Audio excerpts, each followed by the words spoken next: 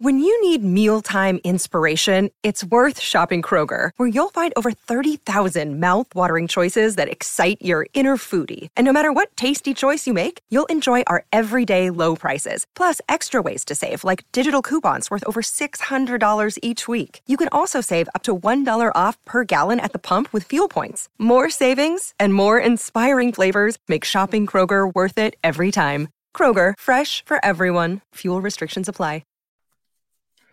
Today, I am pumped to bring on a special guest. Now, he's not doing the lead podcasting, the hosting on some interesting topics. We're bringing on Davis Maddock from Sports Grid, from the Takecast, from the Swolecast, and maybe many other casts. Longtime fantasy football mind, personality, wizard, whatever you want to call him. I'm excited to talk to Davis, chop it up, get into a little bit of his background, obviously talk a little bit of best ball, and a ton more. So let's get into it.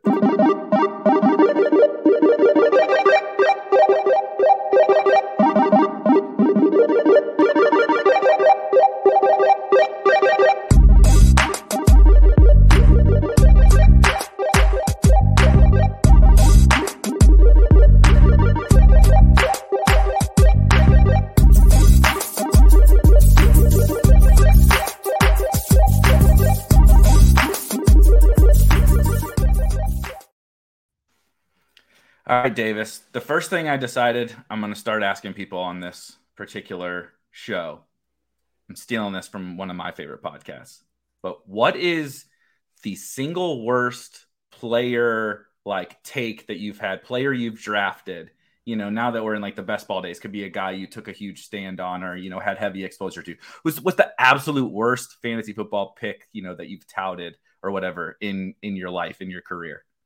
It's funny you asked this because there probably would have been some older ones back from the original RotoViz days that were pretty bad. But truly the worst one in the entire time I've done this as my job. It's got to be Clyde Edwards-Helaire ahead of Jonathan Taylor and CeeDee Lamb in rookie drafts 2 years ago, and as a first round pick 2 years ago, and even as what was he, back end of the second round, high end of the third round.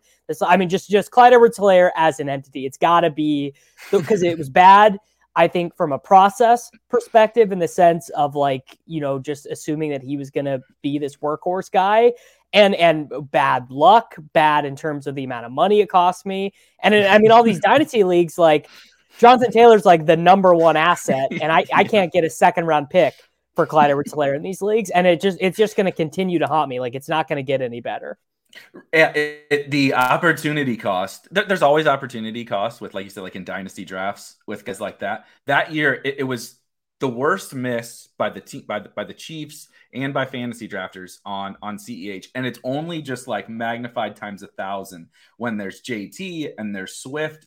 There was T. Higgins. There was just an infinite amount of guys who are just absolute smashes around CEH. And it's the perfect example of the impossible balance in fantasy football of player or prospect over situation. It's sometimes Leonard Fournette is not very good at football. He's really not. Tom Brady throws it to him and they hand it to him at the goal line. So guess what? He's going to score a lot of fantasy points. But, DeAndre Swift is pretty awesome and the Lions suck. And so you're figuring that out is impossible. I lean on people like you to kind of I listen to you and Gretch and Corain and everything to kind of get down in the weeds on some of that stuff, because I think it's by far the hardest part of all this. Yeah, identifying who is good. It's actually not that hard from college to pro, at least in the sense of putting guys in percentiles and comparing them. Right. I think some of the hardest stuff to deal with is when players who are highly drafted by the NFL and who look good as prospects struggle as rookies. I think that's actually the hardest stuff to contextualize. Laviska, second round pick, looks really good as a prospect. What do you have? 650 yards and 3 touchdowns as a rookie, which is fine, but not great. And so he's a 7th round pick again. And now it's complete dust. I actually find guys who struggle as rookies, and honestly, regardless of position, Trevor Lawrence, right? I just what do you do with that? What do you blame on coaching? What is injuries? What is bad luck? What is variance? Like it's very hard, I think, to do that stuff. That's actually a really great point, and I think I think you're right. I think I agree. Because we always have this conversation every offseason where, and you know how society is nowadays, it's got to be very polarized. But everybody, this guy stinks or this guy is good. There's never any like, well, it could be this or it could be that. You know, Justin Fields was terrible. Trevor Lawrence was terrible. Are they just bad? Are they just young? Was it the situation? Who knows? But like, it's difficult because there's only one Devontae Adams that just absolutely stunk. Was legitimately terrible. It's so rare for the third year breakout, or like Tyler Lockett, who was like a bit player his entire rookie contract. Like that stuff is, I mean, you're talking about 2 guys every 10 years who are like not only bad, but like afterthoughts on their team. Like if Hardman with Kelsey gone, or with Tyreek gone, like if Hardman does something now, year 4, it would be beyond bizarre for that to happen. Right. And so you're balancing that with what are other people thinking? Like, is everybody really out on Mecole? Like, are we like, let's just say, let's put a situation together, because Alex is asking, are the Chiefs in rebuild mode? And I think kind of yes and no, but we'll get into the Chiefs for sure. You and I talked about it a lot yesterday. But let's say they draft Jameson Williams and that's it. No Will Fuller, you know, they pick up some bum free agent, right? Not even MVS, you know, and so Mecole has all the opportunity in the world. If the market is like, nope, he sucks, not falling for this trick again, it's like, well, I'm probably going to fall for it. I'm probably going to fall for it again. Yeah, it's just like, right, all right, underdog a check right now, because right. I already know. Like if Mecole Hardman and Jameson Williams, like if it's Hardman and Jameson Williams as the perimeter wide receivers, because remember, I was actually talking with like my real life buddies who obviously are all Chiefs fans yesterday, and I reminded them like Pringle's gone too. He actually played the second most snaps at wide receiver for them last year. So Robinson's gone, Tyreek is gone, and Pringle is gone. That was 4. There's 3 of their top 4 wide receivers. Now Smith-Schuster is going to slot in, and he's going to play every available snap out of the slot. But you still have like roughly still about 60% of the total wide receiver snaps to be filled. Yeah, and you talked about also yesterday, like kind of cheap, cost-controlled labor. Mecole's the only one they got other than whoever they draft this year. You know what I mean? And so they are sort of incentivized in this weird spot to like, let's run it back one more time. One more. Like this will be it though. Like this is it. Kind of like how this is it for Tua, basically. This is it for Mecole. I do actually think he might get a little bit of a shot. So it's funny that we bring him up, because it's one of those where like, if someone came to you as a tout, right, as a fantasy football analyst or whatever, and they were like, you know, what do you think about Mecole Hardman? Are you excited for him? The answer would be he sucks and no. Yeah. But then when you get into draft season, it's like, well, I'm still going to take some of them, even though I don't think it's going to work. And I think people have a really, really, really hard time with that. And like back when, definitely you've been doing this a lot longer than I have. And when I first started, that's what it was. It was, give me your takes. Who do you like? You know, who do you like? Who do you like? And now it's like, well, no, I hate Mecole. I hate Mecole Hardman. I don't even really like Tua. Well, we talked about these guys yesterday that like, I don't know. They seem like fine bets to me if everybody else is going to be off them. I feel like the industry has kind of really changed a lot around that aspect. Yeah. No, I think you're right. And I mean, I also think, like, I think there's a lot of reasons for this, you know, that people are more like price sensitive in general. I do actually think like the whole explosion of like crypto and NFTs and, you know, Top Shot and all day. Like, I think people are just kind of used to I think they're more used to thinking about things as like a portfolio and in terms of like ranges of outcomes. Like, I think the idea of being price sensitive to players would have been like foreign to like, you know, the average guy who listens to the CBS fantasy football podcast like 2 years ago. But I do think now, like, it's like kind of a pretty easily recognizable idea. Like, I don't like this guy at a 3rd round cost, but I do really like this guy at a 5th round cost. And I think that like Josh Jacobs, actually a great example of like, you know, that we all decided we were out on him in the 3rd round, but people who are less stubborn than me were like just gobbling him up in the 6th and 7th round of drafts last year. And Hardman, every Chiefs player is going to be like that. I'm actually curious if getting to August and stuff like that. I wonder if Mahomes will even be the third quarterback or fourth quarterback. Like, I wonder because if Clyde Edwards-Helaire is an 8th round pick, and Travis Kelce will be a top 15-ish pick regardless. But if Schuster's going in the 5th round, and then it's like Hardman, whatever rookie they draft, and Josh Gordon or whoever, like if Chiefs skill position players are not as expensive, I do wonder if we see a little bit of deflation on Mahomes' price tag, which I think is interesting. Which I think it would be really interesting because, again, if you haven't, Davis and I really went into the Tyreek trade quite a bit yesterday on his Sports Grid podcast, so I recommend giving that a listen. And I'm sure everybody that's listening to this has probably already heard 10 million takes on the Chiefs and the Dolphins. But I do think there's a lot up in the air with how the Chiefs are going to go attack this thing. Like it could end up. It sounds terrible. I don't even really mean a net positive like for next year, but it could end up closer where they're not trotting out Demarcus Robinson and Byron Pringle as the 3rd and 4th wide receivers. Yes, Tyreek is gone, but you have Juju. Let's just say they get Will Fuller and one of these good young rookies, maybe 2 of these good young rookies. Is it really that much worse having Jameson Williams and George Pickens and Juju and Kelce and Will Fuller versus Tyreek? Obviously, Tyreek is the man, but Demarcus Robinson and Byron Pringle, like, is it really that much worse for Mahomes? But I think everyone's it's been decided this is worse for the Chiefs, no matter what happens over the next month with the draft and free agency. That's what I'm kind of leaning towards, at least.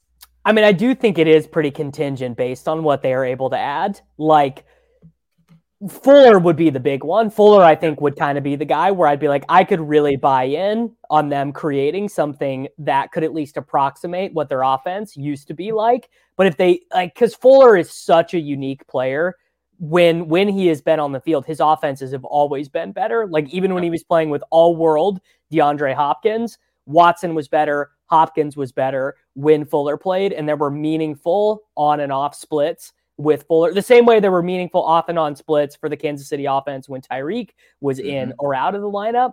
And so Fuller would be a huge one, assuming he is like, not only did he have the finger injury, but he had like mental health issues and was away from the team. So like maybe we're overrating Fuller's impact. And yeah. I also am like way more bullish than the average person on Smith-Schuster. Like he is less than 3 years older than Treylon Burks. Like he just turned 25 and he's about to enter into his 6th NFL season. And I think, kind of what we maybe learned about him is he's miscast as like a top guy because he struggled that first year without Antonio Brown, but he's pretty good when playing with someone else who is pretty good. And if Jameson Williams is that guy, if George Pickens is that guy, if Sky Moore is that guy, Sky Moore, I'm maybe a little bit less bullish about of, making the jump from what conference does Western Michigan play in, the WAC or whatever? Yeah. Something like that. I'm a little bit less bullish about him having like a MAC. Yeah. Like a year one impact. Like I think he would be a good addition to a team that needed a 3rd wide receiver, but maybe a little bit less in a spot where they expect him to be a number 1 or whatever year one. But I mean, Jarvis Landry is out there. That's kind of interesting to me. It feels like the spot they missed is like, feels like they should have been in on Allen Robinson before the Rams got him. Cause he would probably be, I mean, he plays very differently than Tyreek, but he would be the boundary wide receiver that they need to make this offense work. Right. When Tyreek or whatever the archetype of Tyreek is in that offense is taken away as Kelce ages, having someone like Allen Robinson, that it does, like, that's what the power of like DeAndre Hopkins, Devontae Adams, like obviously they get open, they catch the ball, but it's like they're never not open. Yeah, like just throw it to him. When Mahomes is running around like he does sometimes, and shit, nobody's open, and Allen Robinson's in single coverage and he's covered, just throw it. He's gonna go get it half the time, and you're gonna make big plays. And those guys are just so. It's kind of like the Tyreeks and the Fullers. Fuller is like the Kmart version of Tyreek from an impact perspective. You know what I mean? Like being able to lift the lid. He just creates space for everyone else when he's out there. So it's like those two, when you get both of them in one, you have Calvin Johnson, or Randy Moss or whatever. But when you get those two archetypes of the guys that are just never covered, basically, and then the guys that create so much space for themselves and for the offense, Allen Robinson would have been pretty sick, because then if you do go, then you can just go all in on that burner, right? If you have Juju, Kelsey, and Allen Robinson, then you can just take Jameson Williams, and you're like, yes. bet, like we got him. But and then the other thing with Jameson Williams is he's probably not going to be ready by week 1 coming off of this knee injury, and he maybe. And as you were just talking, I realized like the big thing that all of these guys are going to have to learn is like, yeah, Mahomes is the best. But he also has like, when Kelsey came on the Manning cast and he was explaining how like, I don't even have routes. Like they don't even call plays for me. Like I just do whatever I want. And Pat just knows where I'm going to be. It's like, well, obviously probably that same thing existed with Tyreek. And maybe that is a big explanatory variable for why Hardman never flourished with them. And why, despite Robinson, no other team in the NFL wants to give Robinson money, but the Chiefs keep re-signing him because he's just comfortable with Mahomes, and it's going to be all new guys. Like Kelsey and Hardman will be there, and then it's going to be Smith-Schuster, a rookie, someone they sign in free agency over the next couple weeks, and like that is probably going to be a huge barrier for them, especially at the beginning of the season. I think so too. So before we move on from the Chiefs, there was a couple. Tony brings up Josh All Pro. That's a leading the witness, All Pro Josh Gordon. And then Connor brings up Julio. I think Julio is at least mildly interesting as a Band-Aid. I don't think they should sign Julio. What if the draft doesn't shake out that way, right? What if Jameson's gone? What if Olave, Wilson, Burks, all those guys are gone, and you're picking Sky Moore and Christian Watson or whatever with your first and second round picks? Would you be more interested in a Band-Aid like Julio then, or just like, nah, fuck it, let the young kids play? So this is where I'm at. Obviously what they lose with Tyreek is speed, and we saw what happened to the Patriots. Honestly, last year, like they're just the slowest fucking team, and they're so slow. And now you have Smith-Schuster, who maybe was fast, but is clearly transitioned out of like being that guy. And Clyde Edwards-Helaire and Derek Gorey are running backs. Travis Kelce is going to lead your team in targets, and he's 33. Like you got to have some speed and athleticism, and like maybe Julio Jones in games he's healthy can do kind of what we were talking about with that Allen Robinson, DeAndre Hopkins thing, where he's just like always open. But the whole thing that made the Chiefs so invincible for so long was the splash plays. It would just like they would just hit you with these splash plays all the time, and they looked so mortal last year throwing in front of the defense, right? Teams start doing they make the AFC Conference Championship, but clearly they were playing on way finer margins in those games too, because it just changed everything about how they were structuring their offense, and they figured it out on the fly because Andy Reid's a really good coach and Patrick Mahomes is a really good quarterback, but that's like not the most optimal way for them to be playing. And so I think like I'm just not excited about these veteran guys because none of them get them back to just once a quarter. They just have a play that goes for 40 yards and there's nothing you can do about it. Yeah. Or shit. They had to have led the league in 70-yard touchdowns or whatever for an extended stretch. Had to have. It felt like in DFS, it was like every other week Tyreek caught one, or even, Hardman had some big ones. And those are just like, they just don't happen very much in football. And so when you're consistently putting those up, like, I don't think people quite understand how, like, it's so fucking hard to score consistently. So touchdowns. Hard to score. So if you can do it in one play from 80 yards away, like, look at some of these teams, right? They can't even fucking move the ball. We're talking about some of these quarterbacks in the NFL. So when you can just either bang, bang, bang, 25, 30, 40 touchdown, or one, right? Tyreek just, is just too fast for the defense, and they happen to call the wrong defensive play for your offensive play.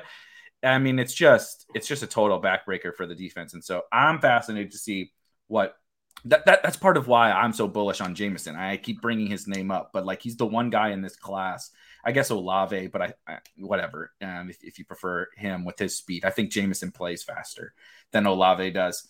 And he showed enough to do some of the little, like Tyreek did, turned into, you can throw me a slant, you can throw me a hitch or whatever, but then he can catch the ball and run by the defense, and he can just run by the defense like Fuller and Deshaun Jackson and all those guys do. And so I'm trying to, exactly like what you said, side with this speed stuff. Like, trust me, a good football player is just a good football player, but these fuckers are getting so fast nowadays that, like, if you're slow on offense, like, it's just going to be really difficult for you to beat the Bills and the Chiefs and the Chargers and all these good teams. Well, it does sound like the team is pretty interested in trade in signing Marquez Valdes-Scantling, which, I mean, it doesn't solve the problem, but I'd rather MVS than Julio Jones or Jarvis Landry, I think, for what they need, because Juju is already going to do whatever Jarvis Landry or Julio would have done for them, I think.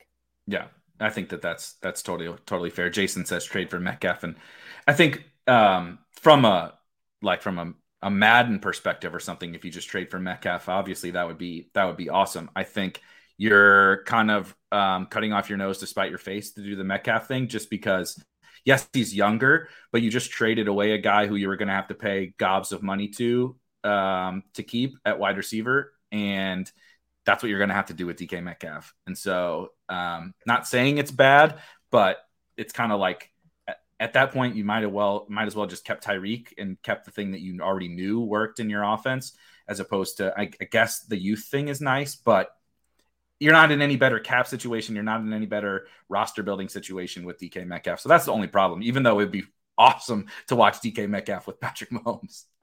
Yes. I mean, we all want DK Metcalf on the Chiefs. Remember, Hardman got selected over DK Metcalf, I think, sort of famously at this point.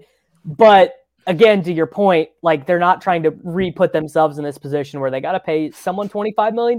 Like, they were going to pay someone that money. They should have just paid Tyreek Hill that money instead of giving up the draft pick compensation. So I don't really see a trade with any of these disgruntled star wide receivers that makes a ton of sense for them. Like, the whole point was to just take the medicine of clearing your cap a little bit, and paying Metcalf doesn't really do that.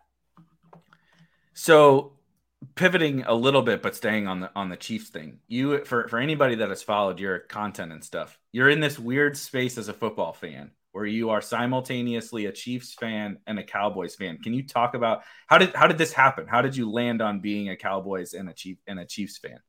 So I grew up, my dad was a Cowboys fan. He grew up in Oklahoma, and he's old enough to be back in the time when the games you got were the national TV games, and maybe you'd get a local TV game, and they just happened to get all the Cowboys games. So he grew up being a Cowboys fan. I was a Cowboys fan. Never cared about the Chiefs. The Chiefs were always, all my friends growing up were Chiefs fans, and they were always losers, right? I mean, they were always losers. Yep. And then I moved to Kansas City the year that Mahomes got drafted, and sat on the bench behind Alex Smith, and DraftKings actually got me tickets to a couple of the games. I was at the overtime Alex Smith game against the Chargers, week 1 of the 2017 season. I don't remember which one it is, but it was this. They were down by 2 touchdowns. It was this great comeback game. And then I went to probably 4 games Mahomes' first season.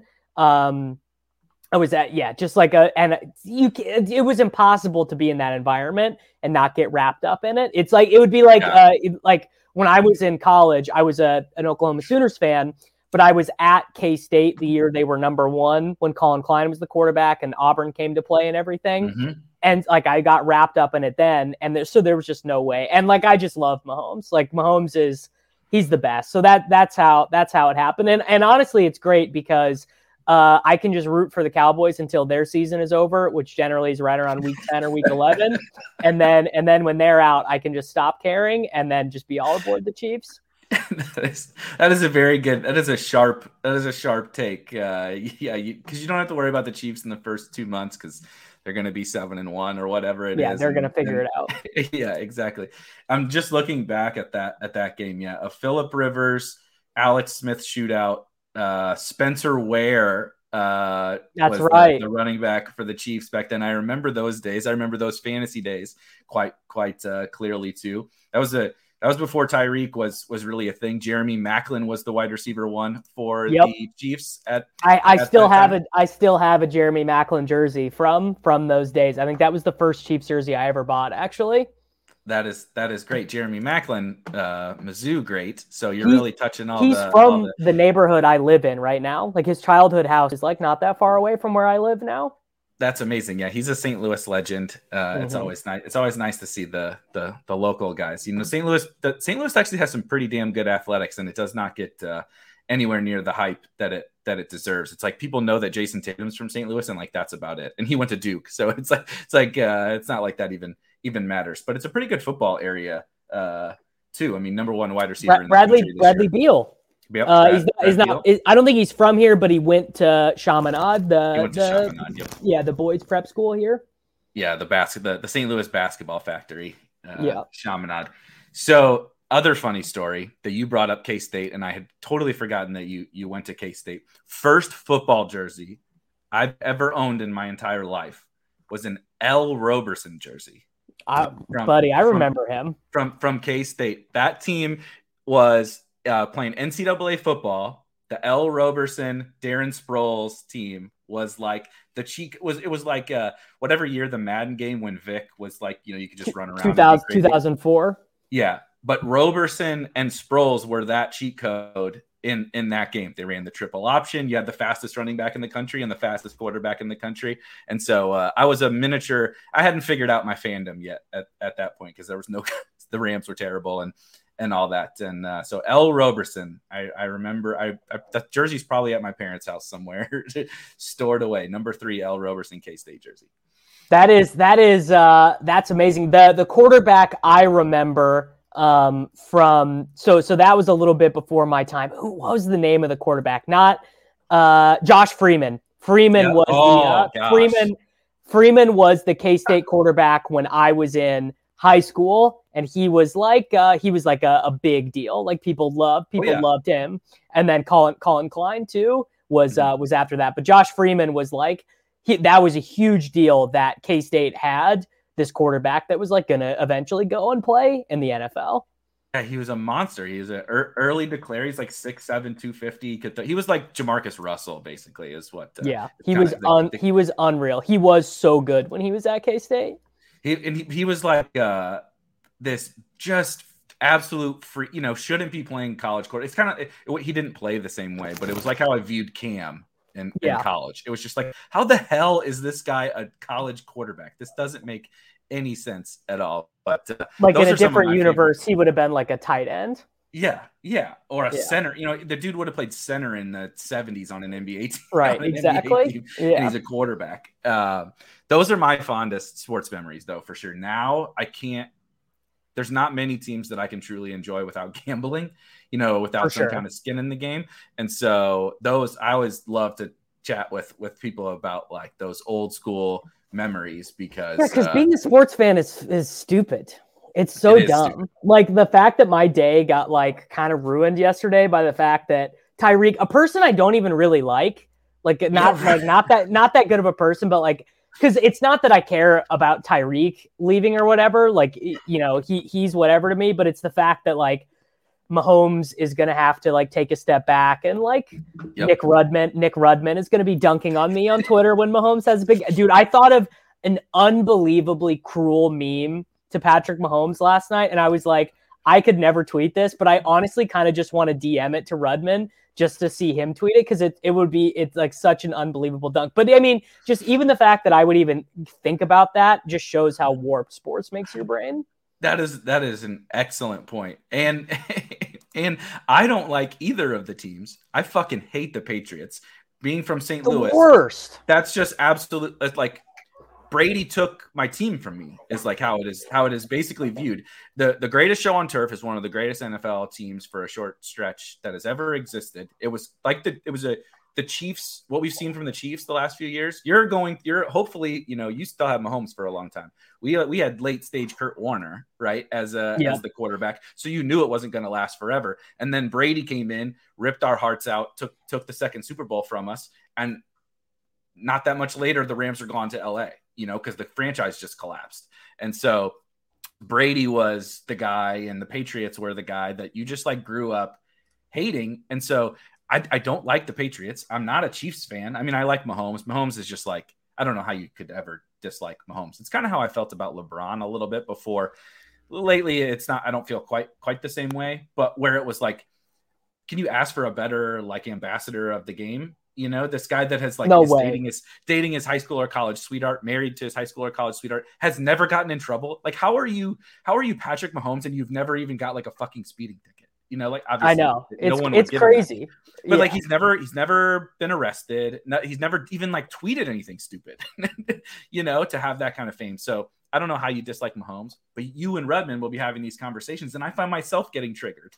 I know because, it's like so trigger. It's so triggering to me. He really gets under my skin, and he's far from the only one. Like plenty of people, because like it's just like whoever is great has to pick up their haters. It's just like how it works. And so Mahomes has to say, because, you know, the Bengals fans want everyone to think Burrow is as good. And it's the Bills fans are the ones who are really touchy about it, where it's like, if you suggest that Mahomes is clearly better than Josh Allen, they're like, what are you talking about? The Bills. And it's just like, it's like, dude, I don't know how to quantify it, but I just feel like every level-headed person knows that Mahomes is the best. Like it's no disrespect or shade to Josh Allen, who's amazing, but you know, it just is what it is. I know, and I feel like there's some of those takes in sports where like I feel like I'm taking crazy pills when you go onto Twitter or whatever, and you read other people's tweets or you listen to other people's shows or whatever, and they're just like, yeah, I'm not saying this example happens all the time, but like you said, where people are like, yeah, Josh Allen's the best quarterback in the NFL. I'm like, what the fuck are you talking about? I'm like, that's not even a debate to me. But then you're like, to your point, I can't quantify it, but I just feel like it's stupid to say that Mahomes isn't the best quarterback. But there's like tons of those where you see all these, and like, it's so hard to not get triggered, you know, by all of that. And then fandom, take it 1,000 steps worse. I mean, we're talking about fandom. The one team that I've like really started to root for St. Louis University basketball, because I wanted to pick up a kind of a smaller school. My wife went there and worked there and all that. The tickets are real cheap. You could go every night to their games if you want. I always see them on SeatGeek when I look, and I'm like, I'm like, hey, you know, do you want to go to a basketball game tonight? It's like $11. I've never gone though. I do kind of want to, just because I always get to tournament time. And I don't know anything. I don't know anyone who plays for any team. All I know is whatever Ken Palm's number is saying. I'm like, it would be nice to just go to like a couple games. Like, you know, if it, I don't even know what their schedule is in terms of like if they ever have any big non-conference games, but it would be like fun to go. They played Auburn this year. They had a really good non-conference game, but like I picked up that team because it was like my fandom had run out like everywhere. Like the Rams are gone. I'm not that big of a baseball fan anymore. Like during this part of the year, I get into drafting some fantasy baseball teams like Best Ball, because I'm not managing that shit for 6 months. And then I kind of fall out of love with that, you know, so didn't really have a team.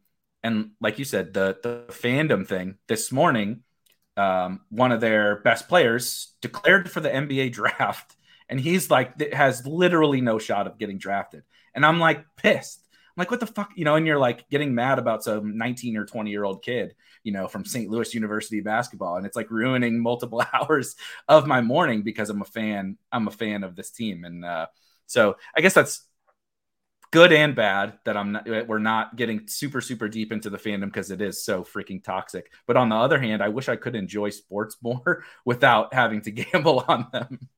Yeah. Like honestly, the only sport these days that I can watch without gambling or playing fantasy is soccer. Like that's really the only thing. And honestly, I think it's because my timeline doesn't care about it. That's actually what I like. Just in general, the people that I follow don't care about it, and I think that makes it way easier to just enjoy. That's actually my diagnosis, is because I can just enjoy it, and that can just be something that it only exists inside of my brain, basically. That's a really good take. That's probably why I've gotten so into Formula One. Something that even like 5 years ago, I would have laughed at you.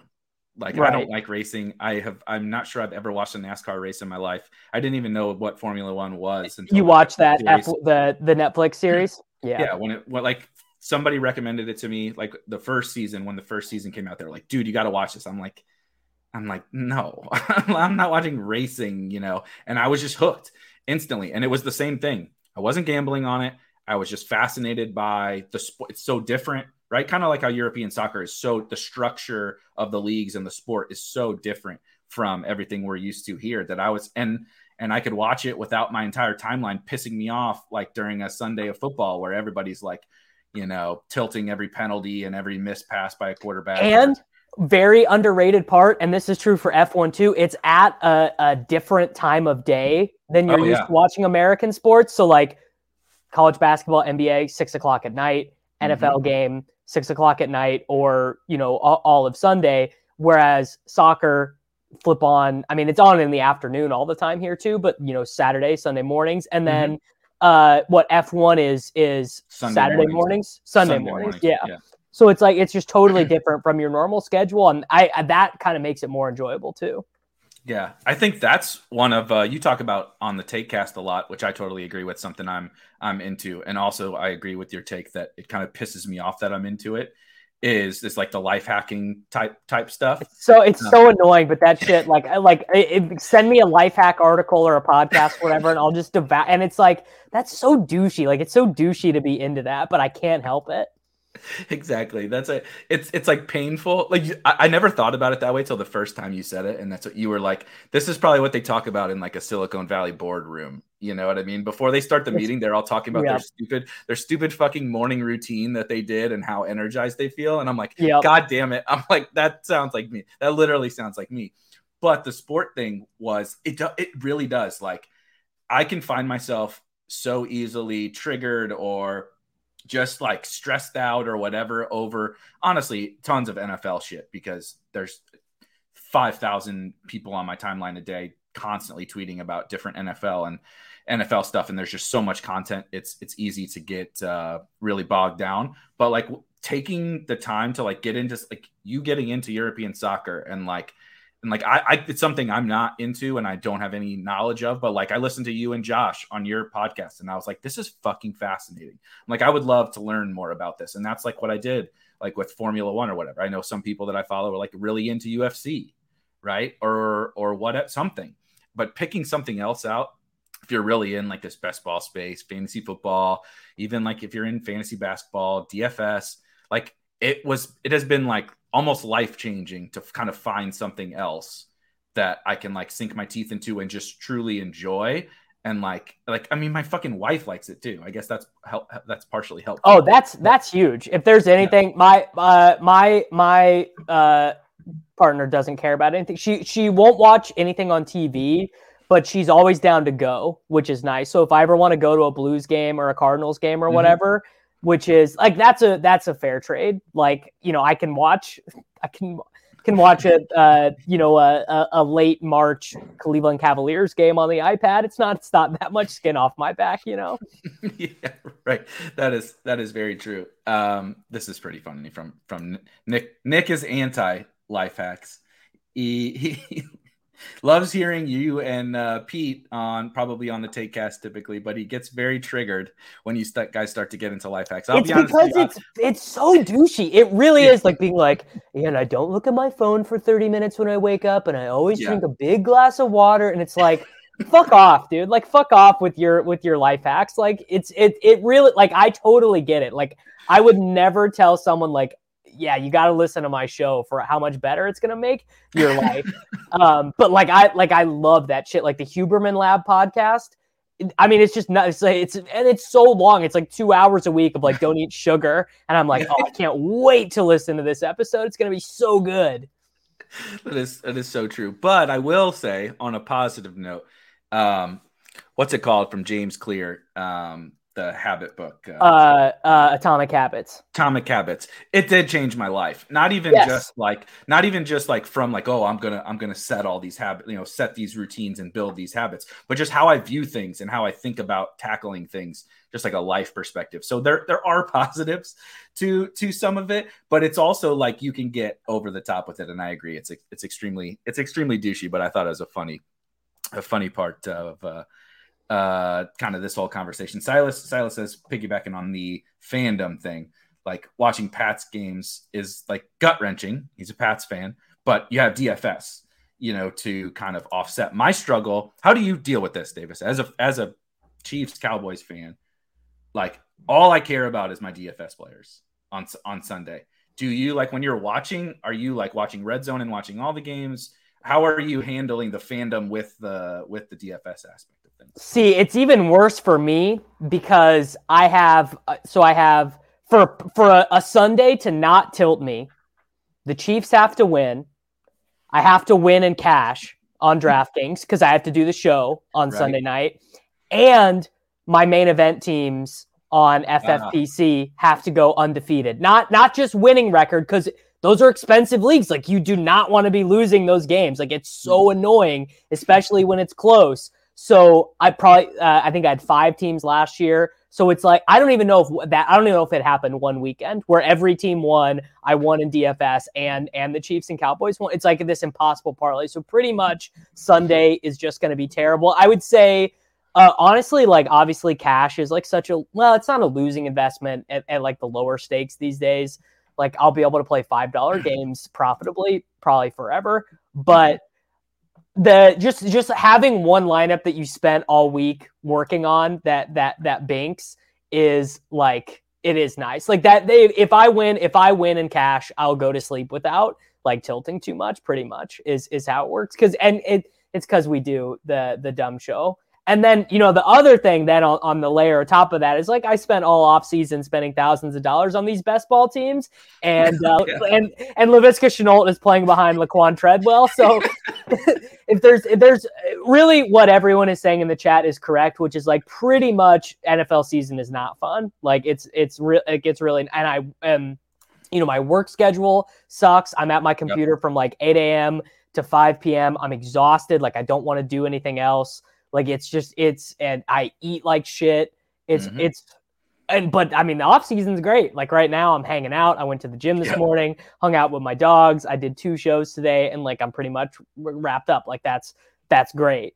But yeah, the season is not very fun, basically. No, it is not. But so this is everything that you said and everything that the chat said is exactly how I feel. But that rush, when it does, it's the best, dude. The once a year that it happens, it brings it sucks you in.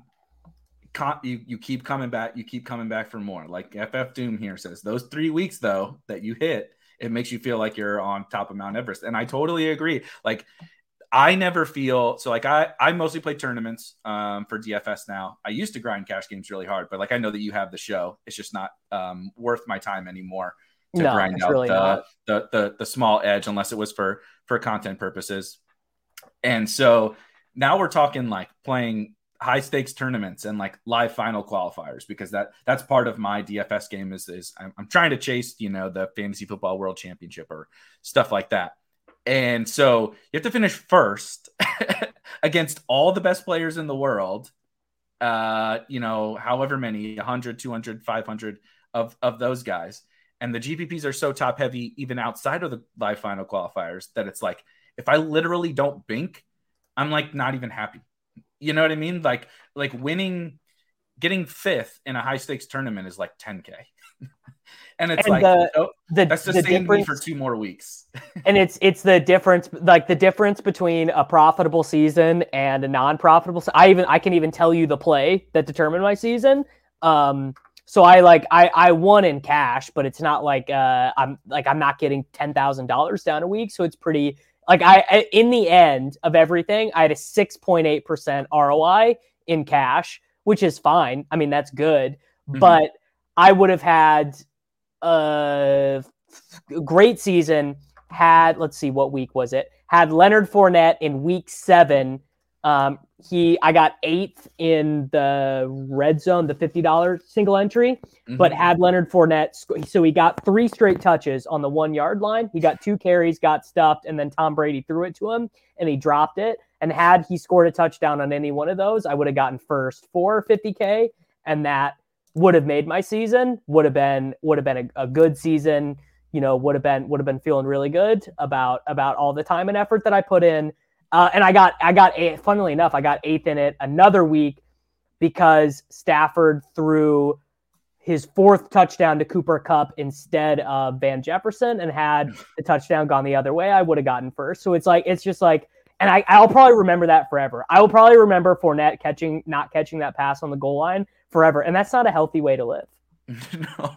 No, it definitely is not. While you were talking about that, there's one moment on the negative side of things from my DFS career, same thing that has scarred me for life. And I think it's funny, like Connor says, the Bink sweat is better than drugs. It's the best. It's the best. I remember every Bink I've ever had. I remember how it happened. Remember the players involved. Yeah.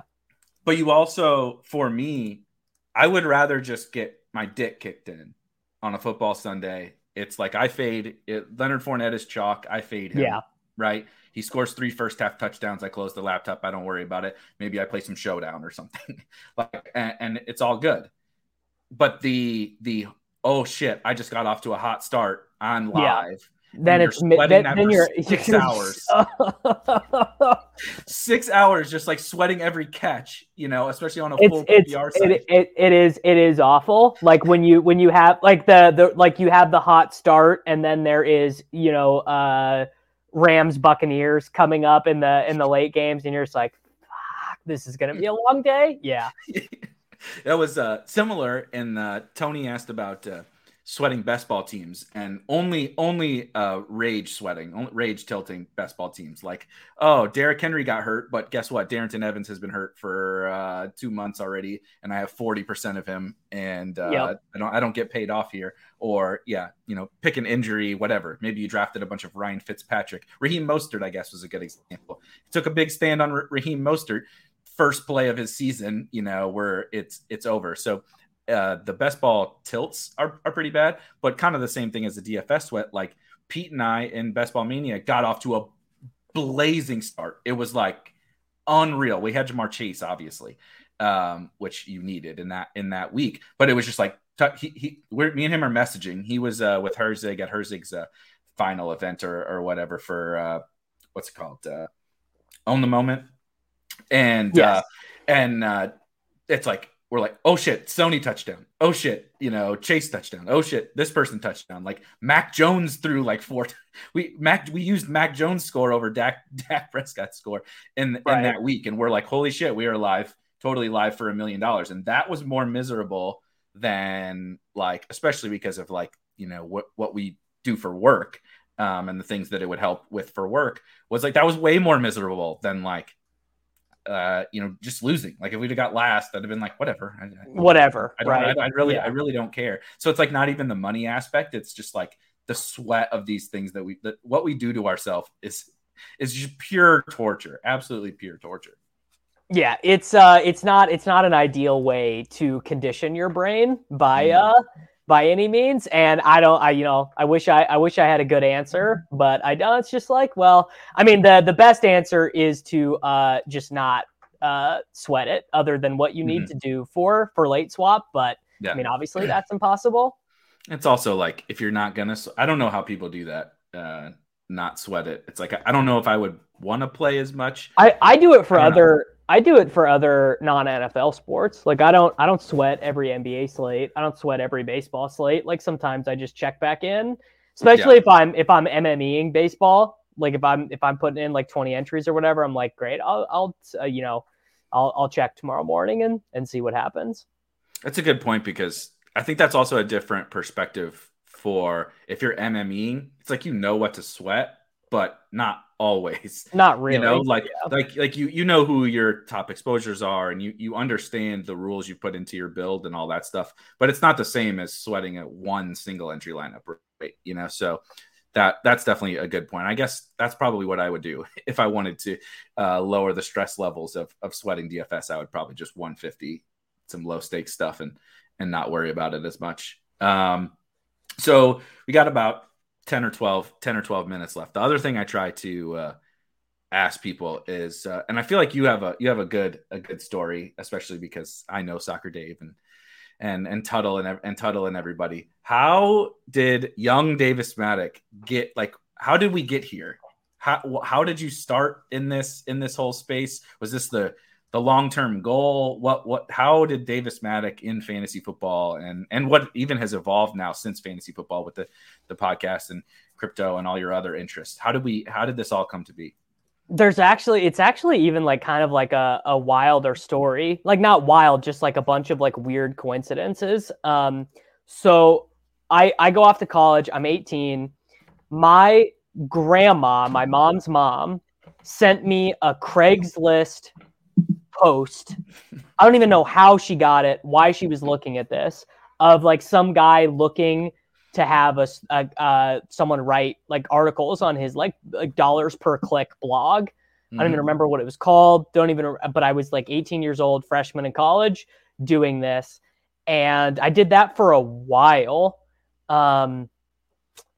It's like it kind of feels like I'm getting old. I don't remember exactly how Soccer Dave found me. I know I started my own. Okay, I do remember what happened. So I started my own website, like blog basically, and was doing a podcast on that with a guy named Coleman Kelly, who true fantasy football OGs will remember. And Soccer Dave approached me, like just DM'd me and was like, I'll pay you like $25 an article to write on this website called fantasysports.org. And so we were doing that. And then somewhere along the line, Fantasy Douche started RotoViz. And John Moore, John Bales, Matthew Friedman, Anthony Amico, and probably two other people I'm forgetting right now all started to post on that blog. And basically like time comes down and I'm about ready to graduate college, and Soccer Dave scrapes up enough coins to pay me a very small monthly salary, but enough so that, because DFS was also very easy to win at back then. Yeah. So I could kind of count on some monthly income from DFS back then too. And he offered me a quote unquote job, which let's be real, it wasn't really a job. It was kind of a job back in the day for fantasy insiders. Good old fantasy insiders. I still always get compliments when I first started. Well, after Dave and everybody came over to Better Collective to RG and stuff, he brought in some swag to the office, and I made sure to steal some of the fantasy insiders stuff before it all ran out, because he's obviously notorious for not sending the shirts. It's funny, I probably have the largest collection of remaining fantasy insider stuff, and like honestly every time I do a Goodwill trip, some of the fantasy insider stuff ends up in the bag because I never wear it. It's like when would be appropriate to wear a fantasy insider shirt? I have Tuttle's men's league basketball jersey from like 2014 or whatever, because he and his buddies got fantasy insiders like pennies made. So I have that. That one makes it out of the closet every once in a while when the sun's out. That's pretty amazing. So you go from, I know a little bit because you and I talked plenty within the last several years, but before SportsGrid, but what made you start the TapeCast, right? So that's been something that you've been growing for quite a while now. What was kind of your general motivation behind starting, not just sticking in the fantasy football space, but kind of in all your interests, obviously fantasy football, but tons of other stuff too? So in between working for when Fantasy Insiders stopped and when I got a job at SportsGrid, I was working for a European company that was building a business-to-business product to sell to sports books that already exist in Europe, right? So like, Bet365 and all these things. And their idea was, we'll just build the DFS product and we'll sell it to you and basically license it. And like, so like all these casinos would have access to like the same prize pools or whatever with different skins and in the different language that you would need. Cause like, that's something I didn't think of. Like there's a big language barrier over there. People in Italy speak Italian. Not everyone speaks English, but you want to have people from Denmark entering into the same contest as someone from, wherever, France or whatever. And so my job for them was I did the salaries and made sure the player positions were correct and all this stuff for soccer. But really, it was a very easy job that just did not require a ton of my time. And they were paying me way too much money, especially for as young as I was and having basically no financial commitments. So I was like, I'm fucking bored. Like, I'm just bored. And I love doing podcasts, and I don't have to do one for my job anymore.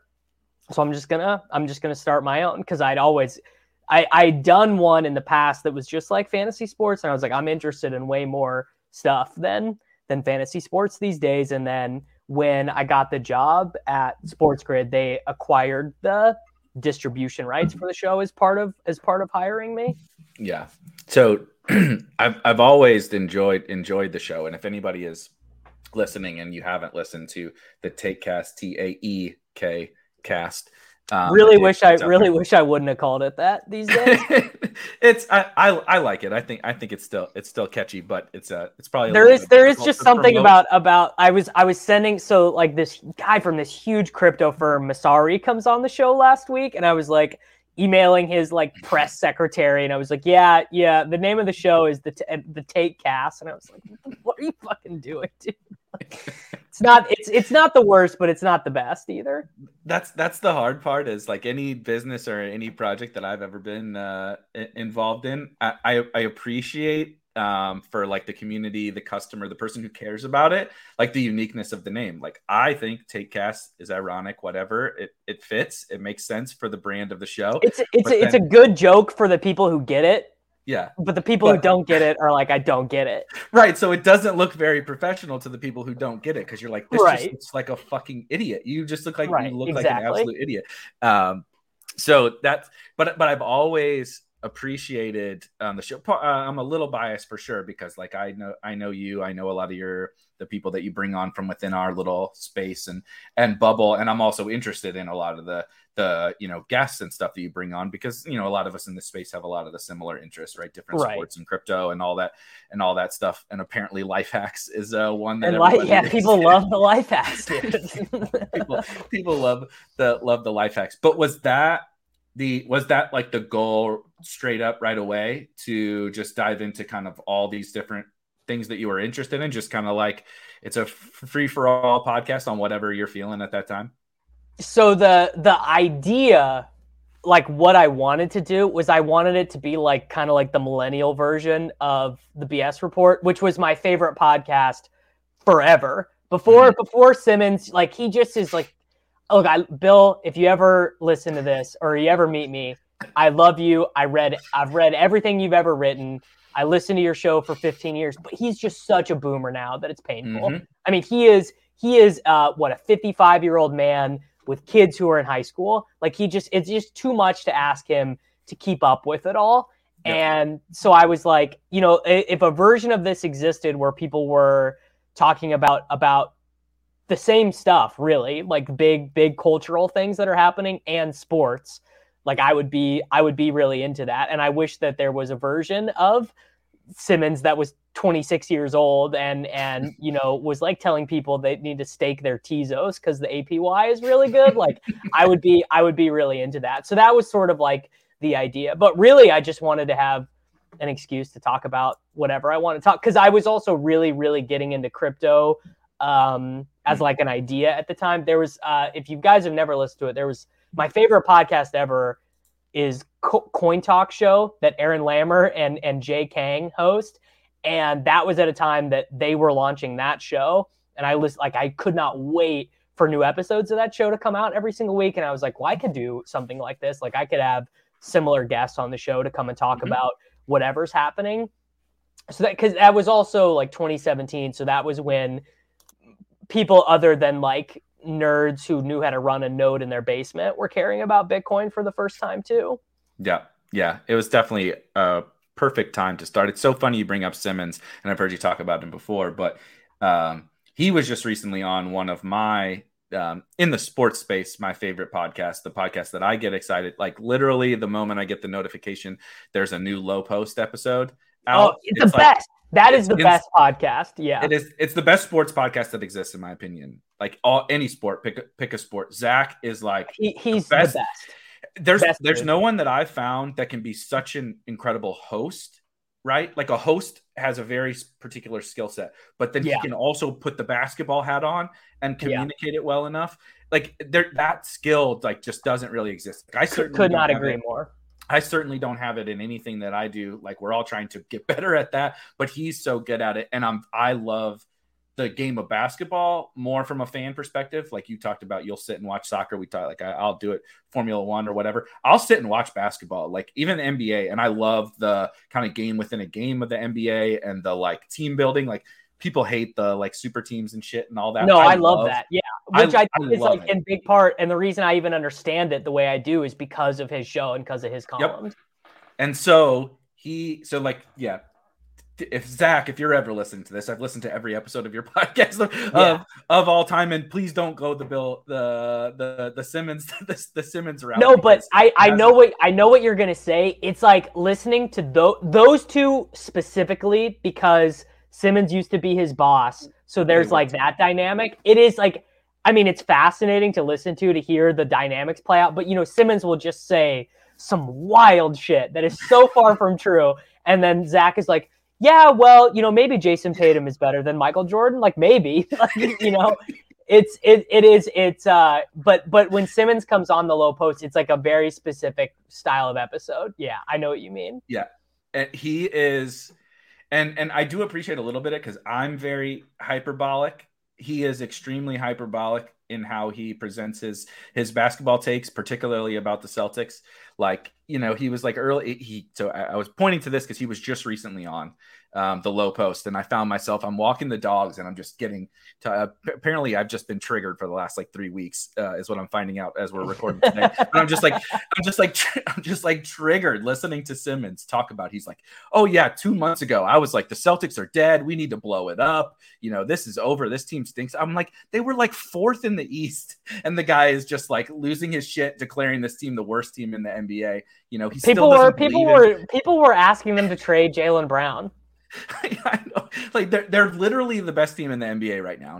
Now they're playing as at that level, and now all of a sudden Simmons is just like, oh yeah, the Celtics are the best. He's like, I think the Celtics are the best team in the NBA now. I'm like, how could you possibly think that they needed to literally trade everyone 2 months ago? And but that's a very boomer-esque way to approach sports fandom, not living solely in the moment and solely from a short-sighted perspective, and not kind of thinking through the long-term aspect of things. And so taking in all this content, like you said, the low post, listening to your show, listening to some of the other stuff that I listen to helps with that, because I find myself, I don't know if you do, I'll get sucked in. I mean, we just talked about the Tyreek Hill thing yesterday, and it's really easy to get sucked in, like, oh, who won or lost this trade, or how does this fit, how does that fit? And like, I really feel like that's something that can get lost in our space, particularly really, really quickly and easily, is like lack of perspective on all this. Because we're just, I mean, especially like best ball, which we'll wrap up with a little best ball talk, is like, it's fucking 365 days a year now. People are drafting goddamn NFL teams on Underdog. So like every news item breaks, and it's like, that's it. Yeah. So I thought the Simmons thing was a good reference, because it's a perfect kind of crossover example of some of the things I think a lot of people struggle with. Honestly, I just don't listen or engage with that much sports content, is really kind of how I deal with it. Is like I have my friends whose opinions I really trust, and I do listen to Ship Chasing a lot. Ship Chasing is actually the fantasy content that I bring in the most. But I actually, like, the same as you're saying, like, I find it too triggering to like listen to a ton. So like I'll even look at my list here. So I do listen to soccer podcasts, because again, it's like they can't really trigger me, because I'm not going to get triggered by like the boomerisms in soccer the same way I would for football. Like there are equivalents, right? Of like, but like a non-analytics take or whatever in soccer is just not going to trigger me the way someone being like, you shouldn't throw every first down would trigger me in football. But like a lot of what I listen to is like, just like pop culture stuff, TV, whatever, true crime. Because like if I was just going to listen to fantasy football stuff all the time, I would just be mad. I would just be triggered. I'd just be like, the other one is, why am I forgetting? They've changed their name so many times. Skeets and Trey Kirby and Lee No Ellis. dunks. No dunks. No Yeah, dunks. I was about to call it the starters, but it's not called that anymore. And I listen to those guys because they just only like they're just all about having a good time and conveying the information. Like those guys are the best. But yeah, I mean, mostly I just avoid it by not engaging with a lot of the audio content. Now I read a lot. Like I like if I'm on Twitter this afternoon, someone's like, "Oh, I just posted my top 30 prospects," or whatever. I just read JJ Zacharison's prospect guide, and I was like, "That's all good information to take." For some reason, it's like always a little bit less triggering in written form. I don't know why that is. It definitely is, and I don't really know why that is, but it absolutely is. And it's really funny that you bring that up because I don't like to talk about it a lot because there's this weird dynamic where you're in fantasy content, and then my advice to people is don't consume so much like that's what I would tell people. I'm like, stop. And I know there's some people like in my Discord right now that like if they wanted my honest advice, I think that they're thinking too much about fantasy about fantasy football, and I appreciate their enthusiasm and stuff and everything as a part of the community. But that's what has helped me. Definitely, if we're talking about the mental health thing, you just don't want to. The thing is you don't want to take in too much information. Like it's good to take in information, but I don't want to be hearing 6 different people's opinions about Sky Moore. I want to know what Crane thinks about Sky Moore, and I want to know like what Rich thinks about Sky Moore, and I don't need to know what 1,900 people think about Sky Moore because then I won't be able to decide for myself. Yep, and so maybe we're just advanced enough in our careers of fantasy sports, both from a content perspective and from playing, to where I have the people that I trust. There's a handful of different people that I've developed a trust in their takes on, and I pretty much just lean on those people. And so like Tony says, I consume a ton of content every single week, and like I appreciate you listening to this. But honestly, if you listen to me for a half a year and you decided I wasn't for you, that's okay. My style isn't for everybody, but I think everybody should figure out. Give me your click, but you don't have to listen.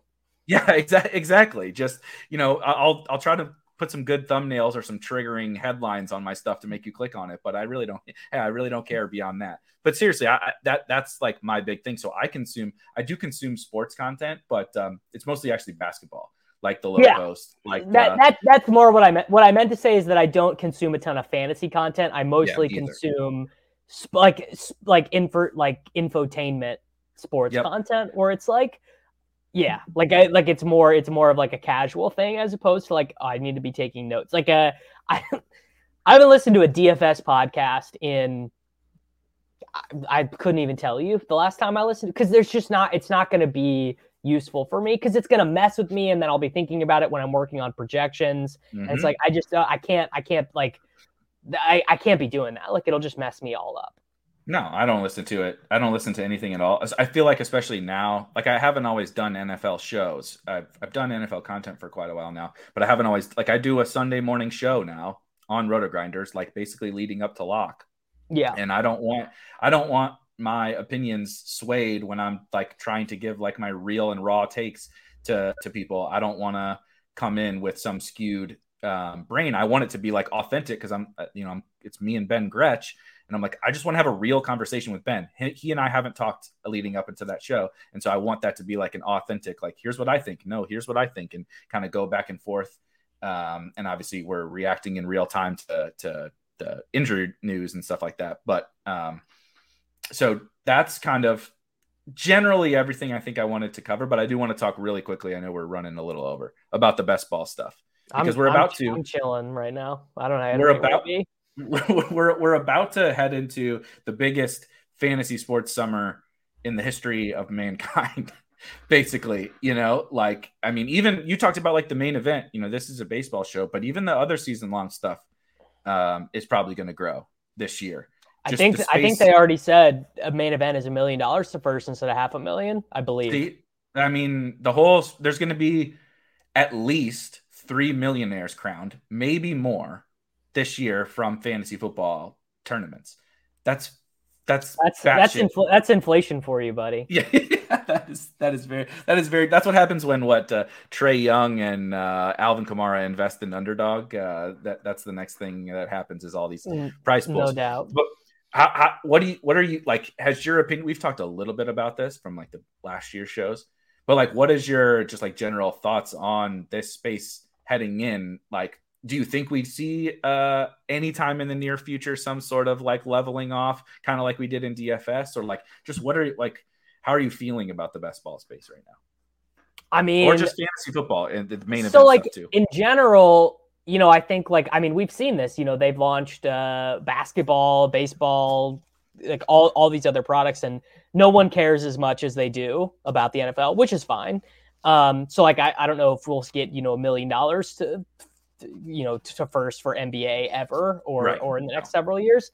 I mean, eventually Underdog will turn the marketing hose off from as dramatic as it is. And when they do that, they will start focusing more on turning a profit. I also, they're going to want people to be playing their pick'em game. They're going to, I don't think it's a secret that they're would like to get like a sports gaming license so that they don't have to do the pick'em games, and that they can just be like, do you want Trae Young over under 24.5 points, which is a super profitable business model.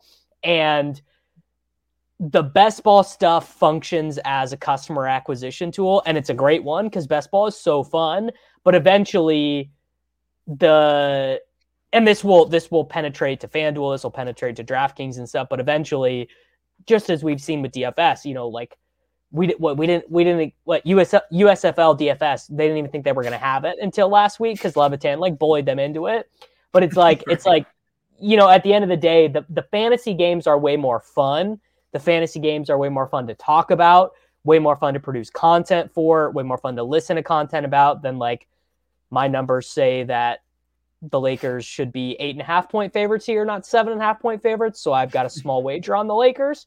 So I don't know. I mean, I just in general, I don't have a ton of the answers. My thought would be is that there's like a capped number of people in the world who want to play fantasy football tournaments. Now, more people definitely want to play best ball than want to join the main event, right? With the management and the prohibitive cost of entry and like the boomer software, I mean, all due respect to the FFPC, but the Underdog app is just like, it's unparalleled. It's the best.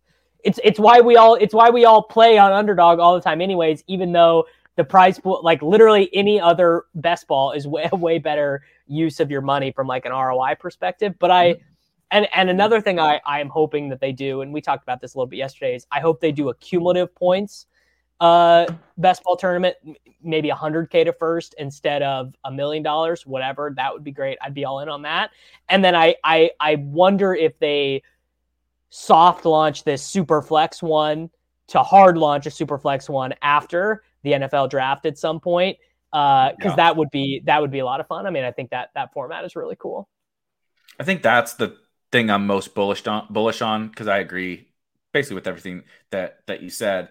It's we're so new in the game formats, and that there's so many different things that they can do to kind of tickle everybody's fancy and keep the big thing is like the casual Joe Schmo probably doesn't even want to play Superflex, but it's them being willing to do that and do a cumulative one and do the stupid backyard best ball one, right? And do rookies and sophomores. It keeps their most important customers around to keep trying something, to keep doing different and to always give the content creators something to talk about like that. Like they're not paying you and I right now to talk about it, but they just have earned that right in the conversation, which is so massive for them. That's worth whatever money they're spending right now.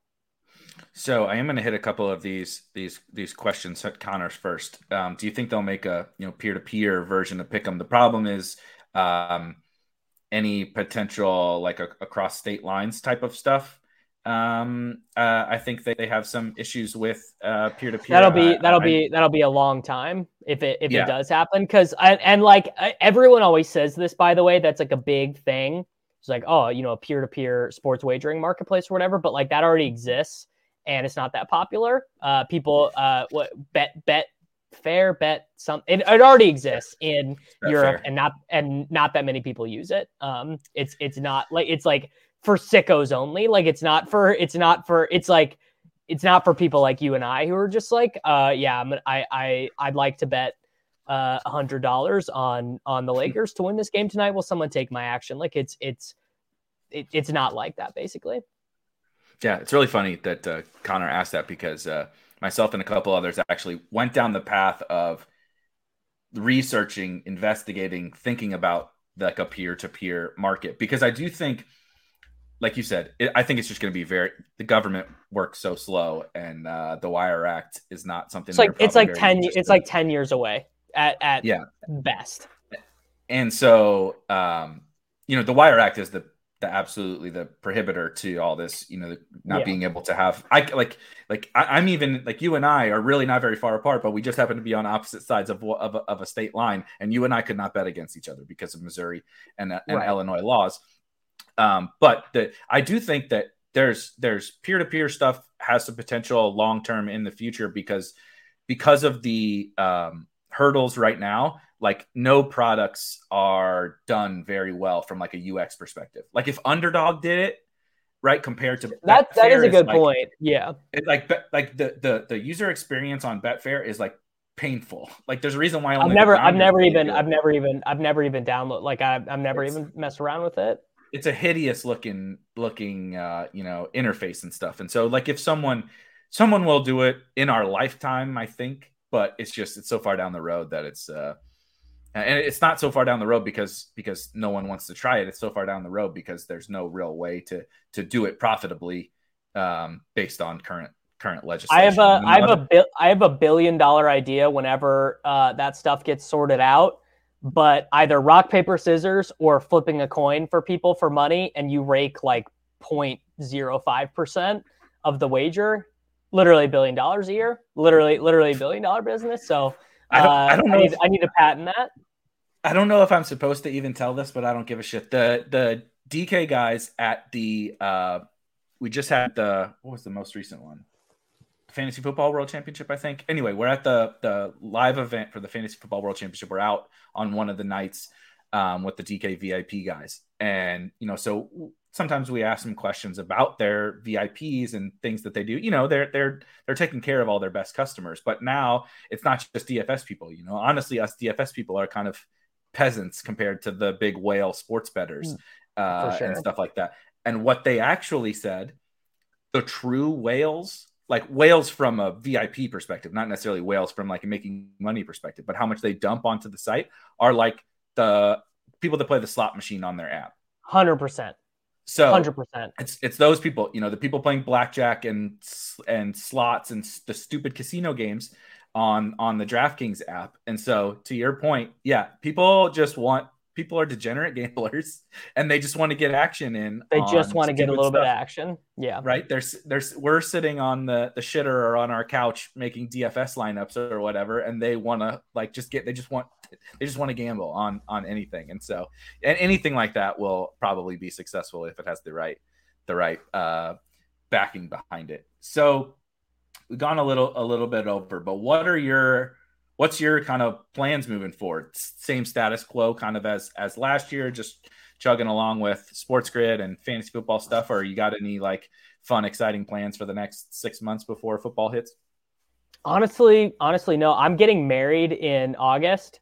So yeah. I would prefer for this to be a very business as normal year for me in working and in finance and in all. I mean, if Bitcoin wanted to exponentially appreciate in value, that would be fine. But other than that, I would appreciate life to be very static, because I don't want any big life changes to be happening in the same year I'm about to get married. That would not be tight for many reasons. Well, buying a house Buying a house, yep, Hero, did that. To Tyler Hero for that one, right? That was shout out to me for not really planning for my taxes, doing my taxes yesterday, and being like, fuck. I still haven't started because it again. However annoying you think it's going to be more annoying. So much, dude. The cap gains on some of these things I've sold, it's like unbelievable. Like I'm like funding a senator's vacation right now. Like I'm paying for their vacation to the Maldives. It is so tilting. I'm unbelievably tilted.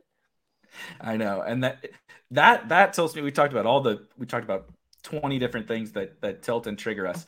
That's the worst one when it gets down to tax time. I can suffer through getting my ass kicked on DFS slates or losing GPPs by a half a point or a catch or the stupid ass 300-yard bonus or whatever. Like I've been through that, but this now, like especially in the crypto world that we live in now, like it makes it just so much worse when you're gambling, investing in crypto and different assets that you didn't even know existed however many years ago, and the country is not really evolved around. It is the most miserable. Just like the way, because the way it's written, and it's like, look, I'm paying my taxes. I'm not gonna try and not pay my taxes, but it's right. Like something very simple of like, I bought. It's like I bought $8,000 of Ethereum, and this is just an example, but the way it gets treated is like I just profited all of that money when realistically it was like basically just holding it as a stable coin or whatever. It's like my Coinbase 1099. It's like it's just a nightmare, and it's not the way it should be taxed, but it just is what it is. And it's honestly part of why one of the reasons why I'm like down for Congress to figure all this stuff out, because it'll be good. Like there are some things about the crypto legislation that are going to be painful, but like these are all things that are going to get resolved when the nerds all sit in a room and write these bills out. Yeah, definitely. So that pretty much wraps us up. Make sure you go, I'm sure you already are, but if you are not, go follow Davis on Twitter @DavisMedics. Subscribe to the TakeCast. This is not me, just patting Davis on the back because he's here. I highly recommend it. If you watch this, it's probably something that you're interested in, a lot of kind of similar conversation. One of the podcasts that I listen to, among things that we talked about, I'm not very into fantasy football and those kind of podcasts, but the TakeCast is one of them. For Spike Week, for our Spike Week folks, we're doing a fun, if you didn't watch last night's show, we're doing a fun experiment tomorrow. We're doing a fun show. Rob Coakley @King Coakley is joining me tomorrow, and there are 4 different sports in the Underdog lobby right now for best ball drafts. We are going to simultaneously draft a team in each single one. So at the exact same time, we will be doing a Superflex NFL draft, an NBA playoff draft, an NHL playoff draft, and I know about 8 players, and they're all on the Blues in the NHL. Perfect. And an MLB regular season best ball draft. So sometime late afternoon, 4:30, 5 o'clock ish for that one. So make sure to join in for that one. I'm actually I don't know if I'm looking forward to it, but I think it'll be fun and crazy. So for myself and for Davis and for Rob tomorrow, my guy, we will catch you guys later.